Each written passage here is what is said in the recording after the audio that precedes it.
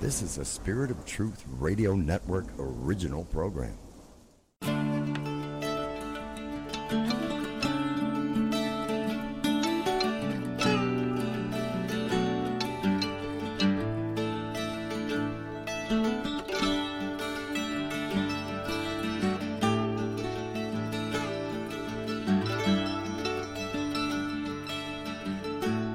The 2 million members of the Knights of Columbus, then May 27th was an important day.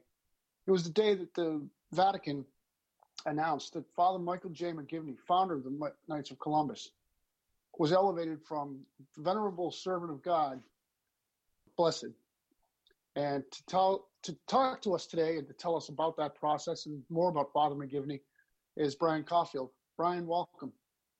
Oh, nice to be here. Thanks for inviting me. And as always, my producer, Dave Imhoff, who will be sharing some of the duties on this side of the microphone. Hey, Dave. Good evening. How you doing today, Dave? I'm doing well. Brian, I want to start with you. Father Michael J. McGivney was quite an extraordinary man. He was going through what we're going through in his lifetime. He went through a pandemic, which unfortunately took his life. But what are some of the heroic virtues that he demonstrated in his lifetime that are being recognized today? Yes, well, thank you. Father McGivney lived in the late 19th century. He was a priest of the diocese then of Hartford, born in Waterbury, grew up in Waterbury, the oldest of 13 children, 7 of whom survived to adulthood. He was obviously, the family was large, and his parents were Irish immigrants. His father worked in the factory in Waterbury, and after Michael finished his schooling at age 13, he went to work in the factory also, in a spoon factory in Waterbury. And he worked there for 3 years, and then he finally was able to hear God's call. It was to the priesthood, but, it was a difficult decision because as the oldest boy, the oldest son, obviously he was expected to help support the family, the large family. And he went through seminary, and in 1877, he was ordained a priest in Baltimore. Actually, he had studied the only seminary at the time, Catholic seminary at the time in the U.S. was in Baltimore. So he graduated there, was ordained by Archbishop Gibbons, who later became the first cardinal of the U.S., and then returned to Waterbury to have his first public mass. Father McGivney, his father had died while he was in seminary, and we think that this is one of the experiences that shaped Father McGivney's life, having the father die at a young age, and the family, left without their breadwinner. Fortunately, with the many McGivney children, they were able to chip in and work and support the family. But as he found out in his priesthood, there were many families who would lose the breadwinner and would not be able to support themselves. So he was assigned to St. Mary's Parish, which is still there in New Haven, and he was an assistant priest. And there was a great amount of anti-Catholicism at the time. This is the 1870s, 1880s, and know-nothings. There would be advertisements for jobs, with Irish need not apply. There was anti-immigrant kind of sentiment, certainly, and the Irish were not looked as very promising immigrants at the time. But Father McGivney went on to found the Knights of Columbus when he was still an assistant priest in the basement of St. Mary's. The first meetings were in late 1881. He gathered together some of what we call the go-ahead men, the Irish men of the parish and of the city. And these were men, who were moving ahead by, sheer hard work and ambition. And obviously staying close to their faith. And the amazing thing is that they saw in this young priest, he's only 28 years old, 29 years old, they saw in him someone who could be their leader. And these were men who were, had professional jobs. They were in police service. They were in lower levels of government. One was the head of the New Haven jail. And so these were men who, had professions, and older men. Some of them were Civil War veterans. The Civil War just having ended less than 20 years earlier.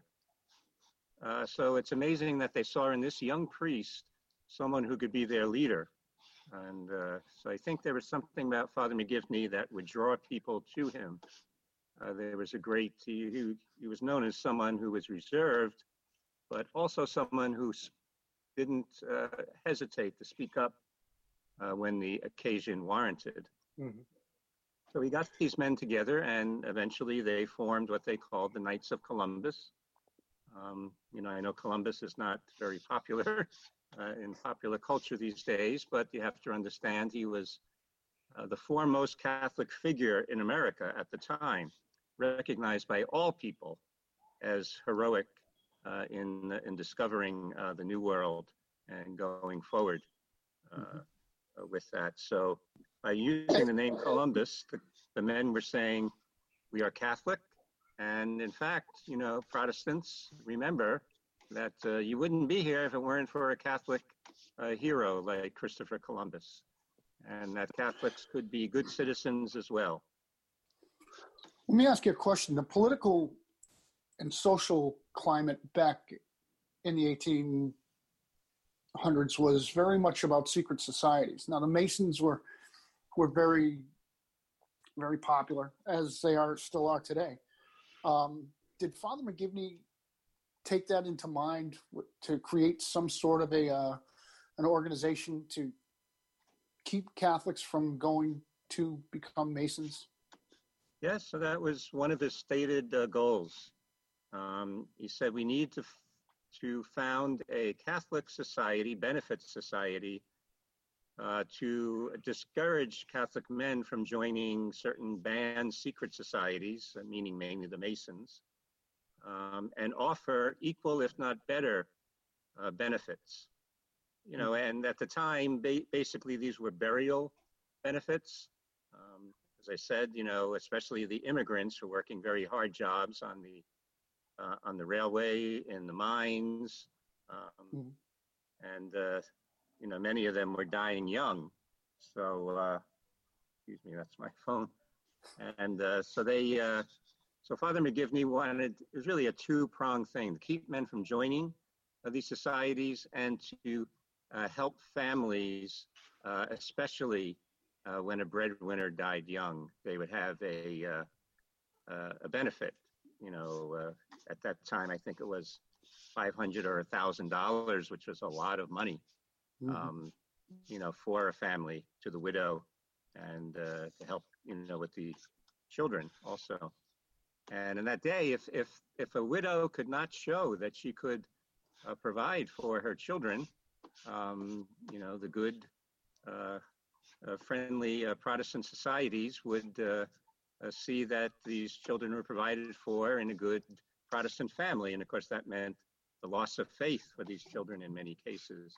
So that was a big concern, Father McGivney, that men would not join these societies.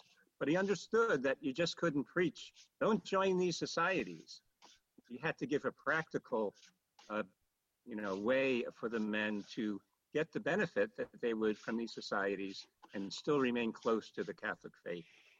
And that was a hallmark of Father McGivney, which shows he just didn't preach. It shows how forward-thinking he showed men how to live the faith, and he gave them the opportunity, the practical way of solving their problems. Mm-hmm.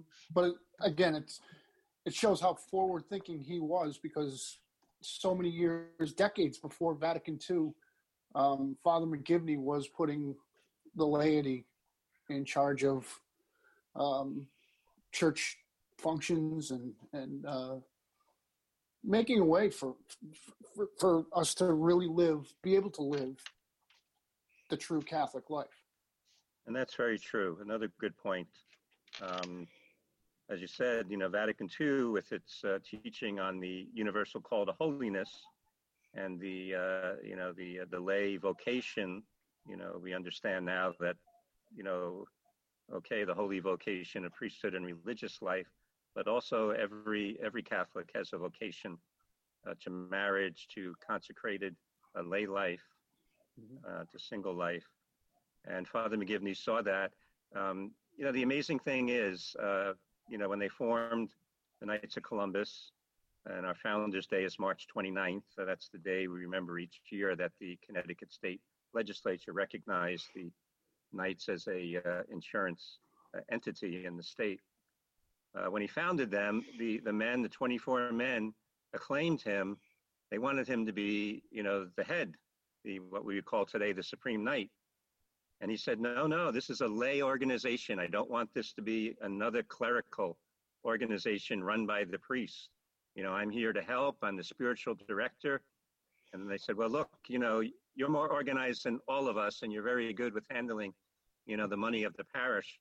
At least we'll make you the Supreme Secretary. And then, kind of until we get on our feet. And he agreed to that. Mm-hmm. But 2 years in, when he saw the Knights are on a strong footing, he actually wrote a letter to Supreme Knight James Mullen and said, I am, resigning my role as Supreme Secretary. I will be Supreme Chaplain, which is more in keeping, with my clerical status. Mm-hmm. So I think that was amazing, especially in that day, where kind of the Irish Catholic priest was, all things to all men.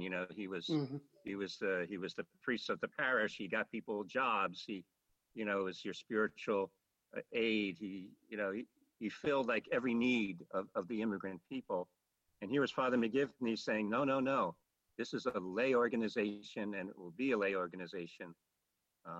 Priests are welcome, priests are chaplains, but as far as the organization and the leadership, this is a lay organization, and we see that right to this day. Well, it speaks to the man and his humility. Yes, amazing humility. And a few personal notes, if I may, about Father McGivney. I was just talking to some people who work at the Supreme Council where I work, and about Father McGivney. In fact, planning an issue of Columbia Magazine on Father McGivney. And we said, what is it that really? It's some of the personal things. There was a blind man, I'm not even sure he was Catholic in that day, who would just come to St. Mary's to hear what he would say. That voice, he just wanted to hear that voice. It was so, it was firm, but it was comforting. It was challenging, but it was encouraging. All these things that Father McGivney had. And there was another case of the James Chip Smith.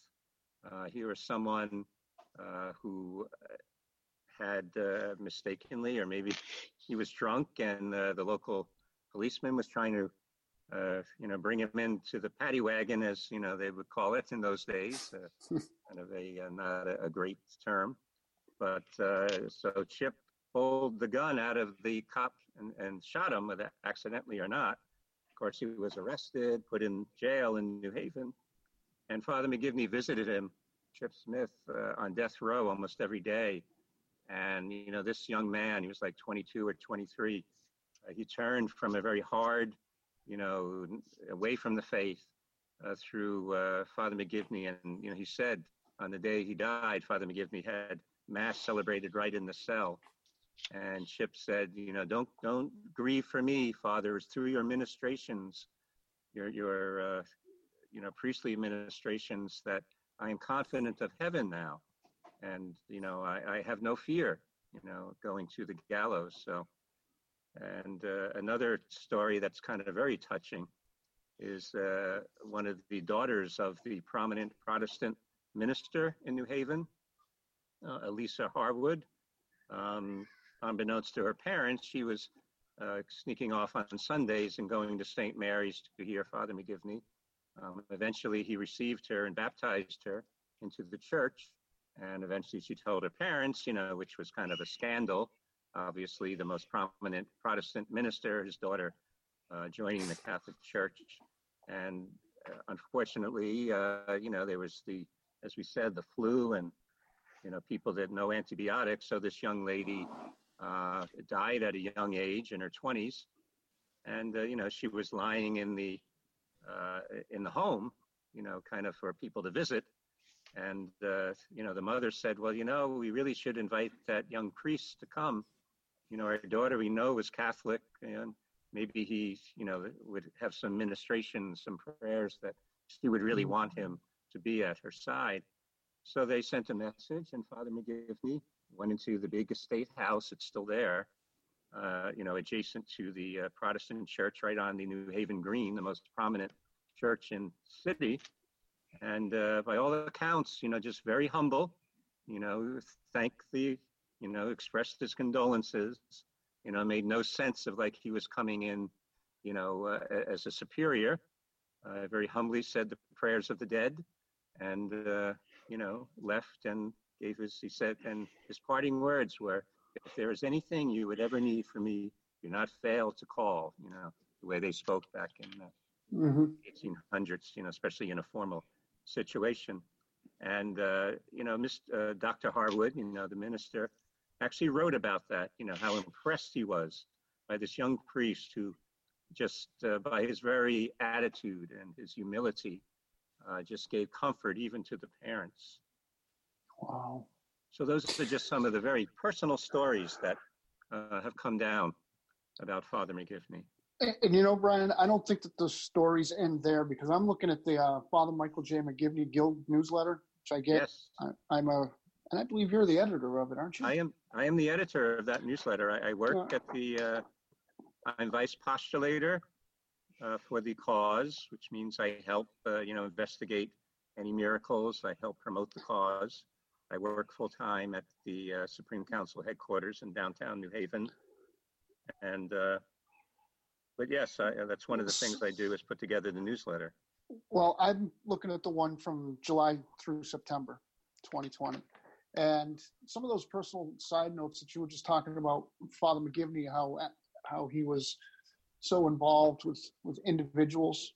I'm looking at the favors reported from in the newsletter that you published, and there's some really, really stunning stories of this COVID-19 recovery. There's a mutism and autism story here. Well, I think what you're hitting on there, Dave, is who Father McGivney is for us today. Exactly. I mean, we know back in his day what a wonderful priest and a wonderful minister of God that he was, and comforted people and gave the sacraments and, gave last rites to the dead, to the dying. And, but, we have to know that, especially now with this miracle, that only God can produce a miracle, as we know, through the intercession of Father McGivney, that this is that God has confirmed that Father McGivney is indeed among the blessed in heaven. And Father McGivney is indeed a worthy intercessor, someone we can call upon in our needs. And I always say to people, with the Guild, we want to hear about, not just your miraculous things that happen or amazing things that happen. We want to hear about the everyday things that happen through the intercession of Father McGivney. Oh, sure. And you have some of those. These may never, we know that they will never be considered miraculous by the Vatican, but that doesn't mean that Father McGivney was not involved and that he isn't still. So I want to encourage people, if you're not a member of the Guild, go to fathermcgivney.org website. You can sign up right there. It's free. You get the quarterly newsletter that Dave was just talking about. It's a wonderful resource on learning more about Father McGivney and about his work today in the world and in the lives of Catholics. So that's fathermcgivney.org. Also, a great benefit, if you're a member of the Guild, you are remembered every week in a prayer, in a Mass offered by Father Gabriel O'Donnell, who was the original postulator for the cause. So all you have to do is put in your name, address, and press the send button on the website, and you're a member, and you will be remembered weekly. And then you also can send in. There's a button there on the website to send in petitions, and we get some every day. People as serious as cancer, very serious cancer, and other things. Looking for a job, someone hoping to sell a home. Someone just wishing to pray that their son or daughter will come back to the faith. These are the kind of favors that Father McGivney is famous for. Yes. So we know that Father McGivney will be, there will be a mass for his beatification. Yeah, beatification. Yeah. And we're expecting to have that when and possibly where? Yeah, we're expecting to have that in the fall, and in Hartford, possibly the cathedral. So, this is all in the planning. I'm kind of learning that, finding and getting a miracle approved is one thing, but trying to get everyone together on the same page as far as location and date and time. Which one's harder, Brian? I won't say, but no, we're working. Everyone's working together on this, which is very nice. The Archbishop Blair and his team, and then of course the Supreme Knight Carl Anderson and our team with the Knights of Columbus. So we're working together. So the mass will be in the fall, and it will be the elevation, and Father McGivney to the role, to the state of blessed beatification. That's one step before canonization, which is sainthood. In order to reach that level of sainthood, we would need another approved miracle. And usually the miracles, today are almost exclusively some sort of medical, physical healing, which was the case. Actually, we should talk about the miracle that's bringing Father McGivney to this point.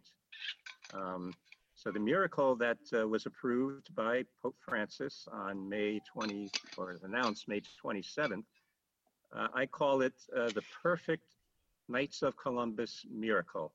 I mean, there's no question about Father McGivney's intercession on this. It's a number of points that the Knights are very dedicated to. We have our ultrasound initiative, where we, pregnancy centers, promote, show women, who are thinking about abortion, their unborn baby, and many of them change their mind with God's grace. So this miracle involved an unborn child in the womb of its mother, and it was discovered through ultrasound at about 19 weeks that this child had a fatal condition called fetal hydrops, where the major organs filled with fluid. It was such a severe case that the doctors, and this is down in Tennessee, at a prestigious university hospital in Nashville, the doctors, the highest level doctors there examined the case, and they said, this child has no chance. We've never seen such a severe case of hydrops. It's a late onset. He also has coarctation of the aorta, which is complicating. And he also has trisomy 19, which is Down syndrome. So they advised, or they offered early termination, as they put it. We know is abortion. Yeah, that's what they do. Of course, this was a good Catholic Knights of Columbus family. The father actually is a general agent selling insurance, for the Knights of Columbus. And of course, they declined, the offer of early termination. And they said, whatever God wants for this child and for our family, we will accept, but, we're not going to take any action against, the birth of this child, the life of this child. Yeah. So, yes, and then they started praying to Father McGivney. They've already had a devotion to Father McGivney. I should mention that this is the 13th child for the family. The mother was 43 years old at the time she was pregnant. And of course, they had many children at home, a couple of children already out of the home, grown and off on their own. So this was an older couple? An older, what would they call it? That's a risk factor, as they will tell you, 43 years old, pregnancy. Probably not too surprising that there were some complications. But you never, some women delivered at that age with perfect, no health issues. So they went through, they prayed to Father McGivney. And a couple of weeks later, when they went for another visit, there was a doctor who had not seen Michelle. Her name is Michelle Shackle. Had not seen her, was a part of the team, looked at the ultrasound that the expert ultrasonographer had done, and, looked and said, oh yeah, 21 weeks. Well, the baby's coming along pretty well. Looks like a perfect baby. And Michelle kind of said, doctor, do you know who I am? Oh, wait a minute. Are you I'm the one with the eye drops baby. And she said, I don't see any eye drops here. And eye drops is diagnosed through ultrasound. So then they called the ultrasound technician back in, let's do this again and again, So then they called in, the doctor who had seen her before, who was the chief doctor of the department, neonatal department. And she said, wow. And Michelle said, well, we've been praying for a miracle. And they said, well, I think you've gotten it. So then, Beautiful. it was amazing. The child was delivered a few weeks early, 31 weeks, not because of any eye drops or any fatal condition, but because there looked to be a lack of blood flow through the placenta that might have compromised the child's health. So they delivered early by cesarean. Amazingly, Michelle's first cesarean out of 13 deliveries, and the child had Down syndrome. Now, and coarctation, which is a narrowing of the aorta. So at 7 weeks, they kept the child in the hospital. At 7 weeks, they did surgery on this baby to correct the aorta, and he survived that, and eventually went home. I think after 10 or 11 weeks. The family lives outside of Nashville, Tennessee. Obviously, a little piece of land with many children running around, and I heard about the story as vice postulator. Through our insurance people, and they said, why don't you investigate this for a possible miracle for Father McGivney?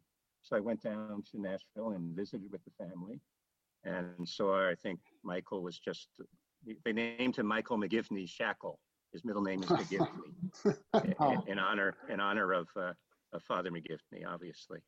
And so I met with the parents, Daniel and Michelle Shackle, and I said, well, one of the questions that's going to come up when they do investigation at the Vatican is, why was this child healed only of one condition? This child had, also had trisomy, Down syndrome.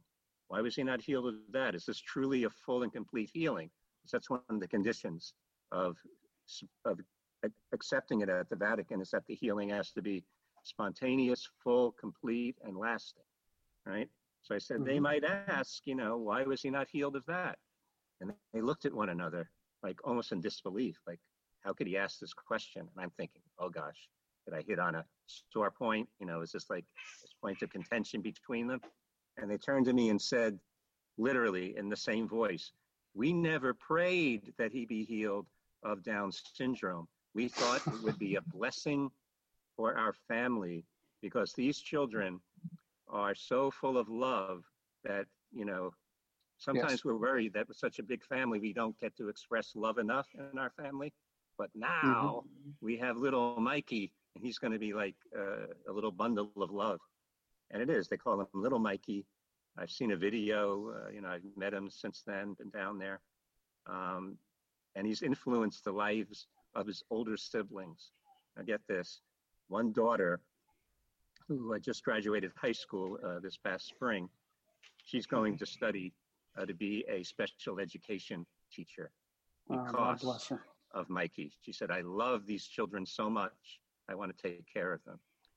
And one of the boys, who's I think a year or two older, last year he had entered college seminary in Texas at the University of Dallas, thinking, of the call to the priesthood. And he says, I never would have thought that this was possible until Mikey came into my life, and I realized that our life is short.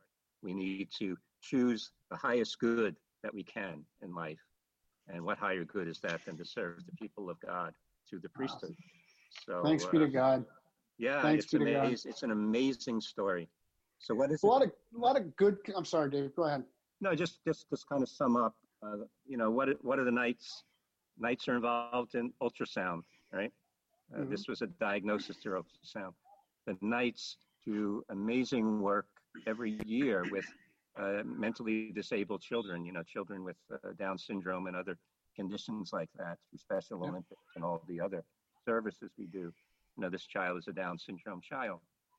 The Knights are involved, of course, in the insurance, and the father is an insurance agent helping families protect their families in the event of an early death. So these are all Knights of Columbus issues that, and of course, the unborn, respect, turning down abortion. That's our pro-life apostolate. So those four things. Mm-hmm. So this is a Knights of Columbus miracle. Well, our Down syndrome brothers and sisters, really, like you said, they do show us just unbelievable amount of love. I mean, they're just the happiest people, and hats off to the people at the Knights of Columbus that work with the Special Olympics. So yes, yeah, we will not let these children, fall through the cracks. No, and no. It's been a great devotion of so many Knights, and our Supreme Knight, the ethic of life and support of life. When we realize, you just can't tell a woman, don't have an abortion, in the spirit of Father McGivney, finding the practical solution, to a seemingly insuperable problem, right? So we have the ultrasound initiative. We have, the homes that take care of women who have a crisis pregnancy. So many support that the Knights give to the pro-life and to women who are experiencing problems of this sort. And so again, and as I said, in the spirit of Father McGivney, who always found, if there was a problem that might take people away, that might lead them to sin, that might, destroy their faith, he said, it's not enough just to preach to them. Don't do this. You have to give them a practical solution that will help them do the right thing and grow in virtue. Correct. Yeah. I want to go back to talking about the Father Michael J. McGivney Guild with Dave Imhoff, because Dave is he's really been promoting it. Dave's a district deputy in the Knights of Columbus. And Dave, what have you been doing to promote the guild? Well, we certainly wanted to build up the membership in the guild, and we tried. Well, we had basically, I'll call it a membership drive at our parish, and this happened actually just as COVID-19 hit. We were planning on having pulpit talks at all our masses and having a table set up in the hall after mass, and explain about the guild and how it would help the cause of Father McGivney. And so as it turned out, that got preempted by COVID-19. We ended up doing that virtually, which actually led to I think this conversation. We put some notice in the bulletins about the Father McGivney Guild and asking folks to sign up and how they can sign up. But the business manager at our parish said, "Hey, why don't we have some kind of a recording or something that somebody can click on and listen to?" Because everything was virtual. We're just streaming masses. Our bulletins are online, et cetera. So he said, "Hey, why don't we click on something?" So, and that's how we led to this conversation, Brian. That's kind of the background. That's how that kind of started. But the question I'll ask you, Brian, is how is the membership in the McGivney Guild important to the cause for canonization for Father McGivney? Could you explain that to us? Yes, well, it shows the membership in the Guild shows popular support and popular devotion to Father McGivney. And we have just about 175,000 members. So this has been going on for 20 years. The cause was opened in 1997, so 23 years. Shows you that, patience and hard work pay off. So the membership in the Guild is important also for people who are praying for the cause. So when you join the Guild, you get a little starter package. And what you get is a little life history and of Father McGivney. You get a prayer card for the prayer of canonization of Father McGivney. You get a booklet telling a little bit about who the Knights are and what they do, and also about St. Mary's Church, why that is important in the history of Father McGivney and the history of the Knights. So joining the Guild, it's as I said, it's no cost. You get many benefits, and perhaps the greatest benefit is knowing that you're part of this great cause of this great American-born priest who is going to be honored very soon in beatification. And God willing, your prayers will lead to the second miracle that's needed for canonization. We're very much looking forward to that. Dave, I'd like to ask another question of Brian, and that is, as it seems you're well into the whole process here for the cause of canonization for Father McGivney, Brian. Can you give us insight? Are there other proposed miracles that are in the works? More than one that are to the Vatican or something, or would that be tipping the hand or too much? Well, that's a good question, and you get asked that a lot. And the thing is, when the miracle was approved back in May, any other miracle or that we might have thought of proposing for a second miracle, that gets wiped away. The clock starts again, in a sense. So as of May 27th, anything we had, holding in the background, like if this one didn't go through, we would propose a second one. That's null and void now. We can't dip back to that. We have to go forward. So we're hoping very much, for a report, soon. We learn that it does take time. But to answer your question directly, even if we did have something that we thought was a miracle and holding as our number 2 miracle, it wouldn't count. It's start over, a clean slate, and which I think is good. I mean, if I learned one thing, being vice postulator over these years, it's that the Vatican's standards are very high and understandable, because they don't want to approve something that may, be questioned, and also it's very thorough. We put forward, I first learned about this miracle in 2016. The child was born, May 15th, 2015. I first learned about it early 2016. I went down to visit the family mid-2016. We realized that, yes, this would probably be something that the Vatican, would likely approve. And then in Nashville, that diocese had to hold what they call the tribunal, which essentially is a court hearing, calling witnesses. They called the parents. They had to prove 2 things. One is a medical issue, that this was indeed a healing that does not have any natural or medical or scientific explanation, right? And the doctors don't have to say this is a miracle, right? All they have to say is, we have no medical explanation for this. It's totally out of our realm. It was totally surprising. It was totally, not expected, things like that.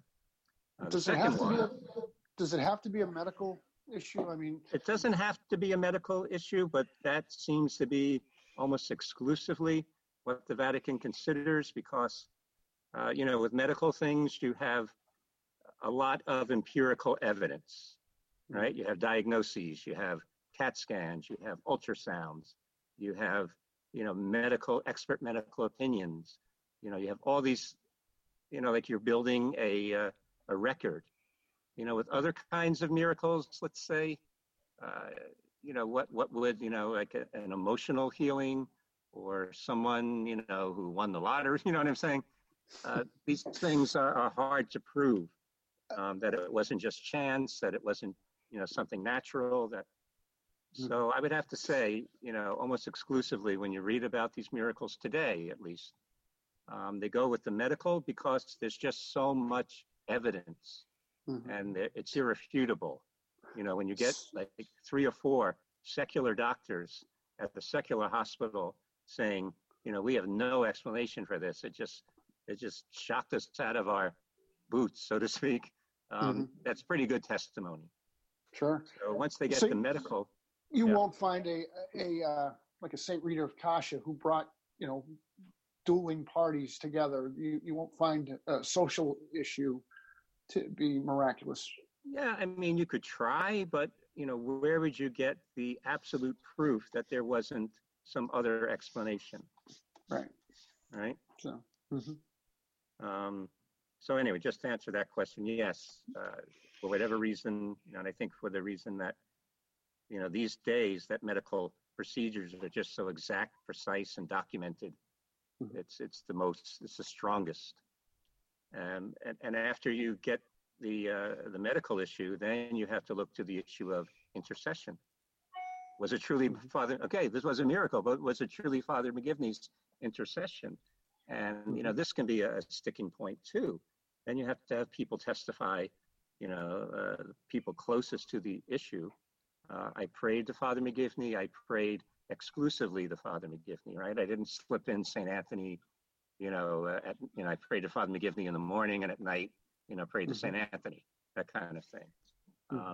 The only exception to that is you can pray to the Blessed Mother, because she's assumed to be the intercessor in all, miracles, since all prayers go through her, the mediatrix of all graces.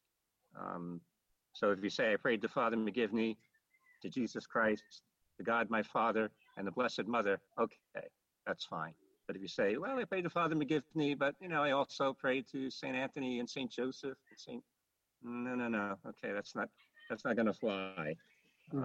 So that's why I always tell people, who say, how can we get, I say, well, do 2 things. Be healed of something very serious where there's no explanation. And 2, pray to Father McGivney exclusively and the Blessed Mother. Brian, is it one person praying for the intercession, or is it multiple people? Or, I mean, if 2 or 3 people prayed exclusively for Father McGivney's intercession, and then other people prayed, to other saints. How's that?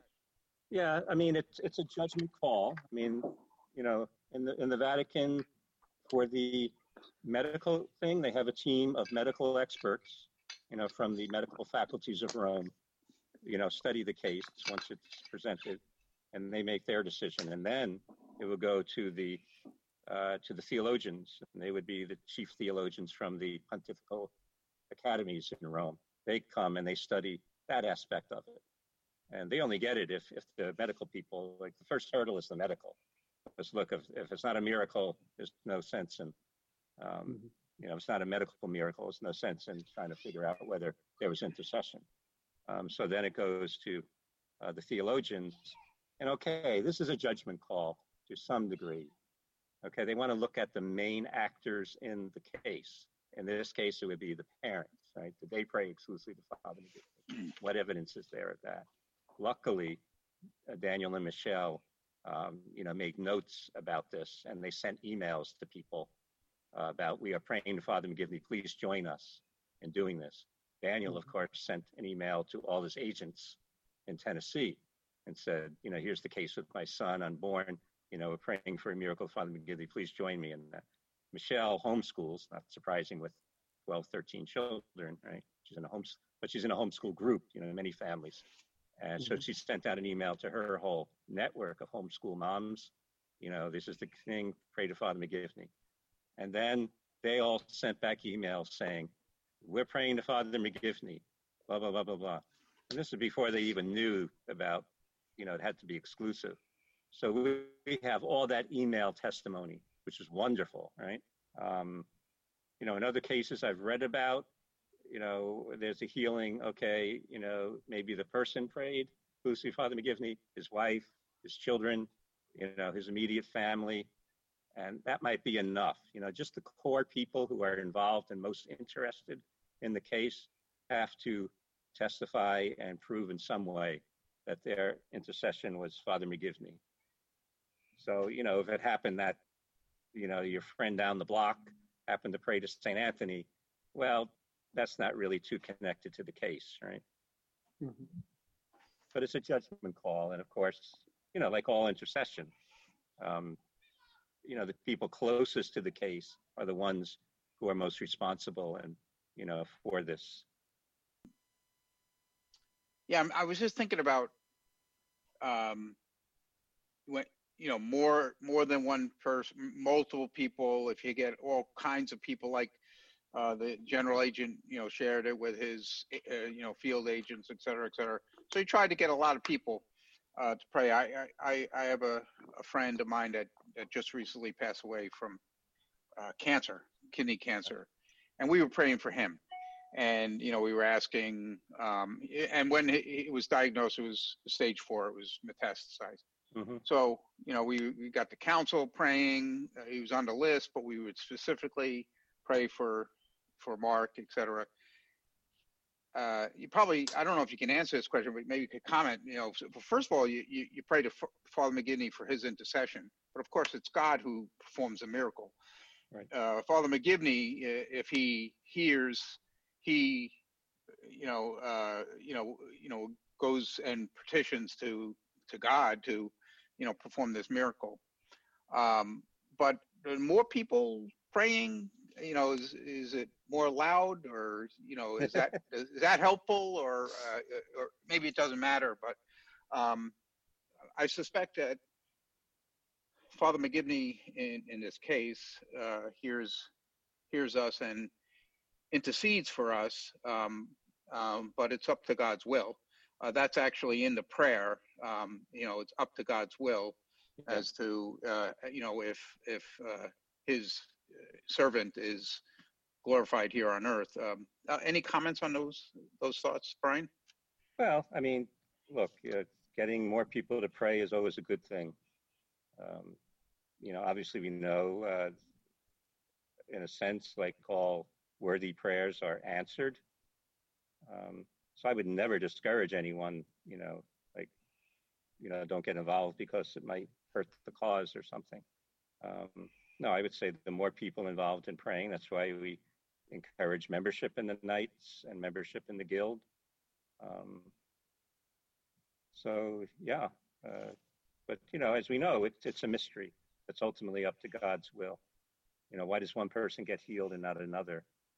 Why does, one, I don't know how much more time we have, but, part of this process has been, there have been 2 cases that have gone to the Vatican previous to this that were not, they got knocked down in the first level of the medical commission.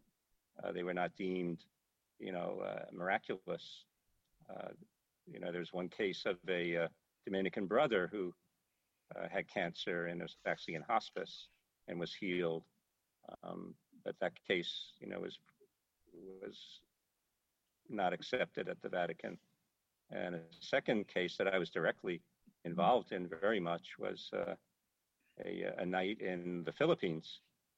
I had to go over there and investigate this whole case, but he had been, it was a dispute. He's a fisherman out way up in the northern Philippines on the South China Sea. And, he would go out and they had like fishing areas. And he was accused, which wasn't the case, but because he caught more fish than his neighboring, in the other, fishing wells that they accused him of stealing. And so they sent gunmen and shot him. He got shot 13 times at point blank range. He survived, and he was a knight, and he prayed the whole time. He had the Knights of Columbus Rosary, and he prayed the whole time to Father McGivney. And he's back fishing now, but that was like 9 years ago. This happened. We thought it was miraculous, but there were just too many, I guess there were too many questions about, what caliber of gun, what kind of bullet, where was he hit exactly, that was turned away. So I think it gives strength to the fact that this miracle went through, because there were two other very strong cases that, I'm convinced were miraculous, but maybe just didn't meet the high standards, didn't have enough proof. So to me, there's no question about this one. They approved it almost unanimously, and the theologians, it was a slam dunk on the intercession. So I think we can all take heart from this. If you want kind of what a takeaway from this is that, as Knights of Columbus, as Catholics, we can seek the intercession of the saints. We are heard, whether our prayers are answered in the way that we want. At least we know that we are always being heard. Take consolation in our brothers and sisters in heaven who have gone before us. I think of Father McGivney as really, I worked so closely on his cause, as really a friend. I could almost hear his voice sometimes. And, he's the first person I think of when, a problem comes up. All I just say is, Father McGivney, help.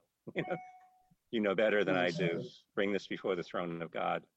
And so we can really look, especially as Knights and as Knights families.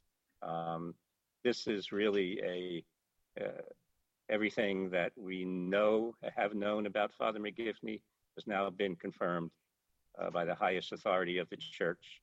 And we can look forward to him being Blessed Michael McGivney. That's wonderful news, Brian. I usually close with an Irish blessing, but I think tonight I'd really like to close with the canonization prayer for Father McGivney. And it goes, God our Father, protector of the poor and defender of the widow and orphan, you called your priest, Father Michael J. McGivney, to be an apostle of Christian family life and to lead the young to the generous service of their neighbor. Through the example of his life and virtue, may we follow your Son, Jesus Christ, more closely, fulfilling his commandment of charity and building up his body, which is the church. Let the inspiration of your servant prompt us to greater confidence in your love so that we may continue to his work of caring for the needy and the outcast. We humbly ask that you glorify your servant, Father Michael J. McGivney, on earth according to the design of your holy will. Through his intercession, grant the favor that I now present. I'd like to present that there be some holy resolution to the unrest in our country. Brian, would you like to make an intercession? I'd just like to intercede for all those who are looking for consolation in life, and through the priestly heart of Father McGivney, they may find it. David? And for my brother Mark, who has passed, I ask for the repose of his soul and that he's welcomed into heaven by Father McGivney and Jesus Christ our Lord. Through Christ our Lord. Amen. Amen. In the Father, Son, Holy Spirit. Holy Spirit. Amen. Guys, I just want to say one more thing before we say goodbye. I became a knight because Michael J. Cianciello asked me. And I also became a member of the Father McGivney Guild because somebody asked me. So let's ask somebody to become a knight. Let's ask somebody to become a member of the McGivney Guild. And it's been a pleasure talking with you tonight, Brian. Well, thank you, Dave and Dave. Quite a show. I appreciate it.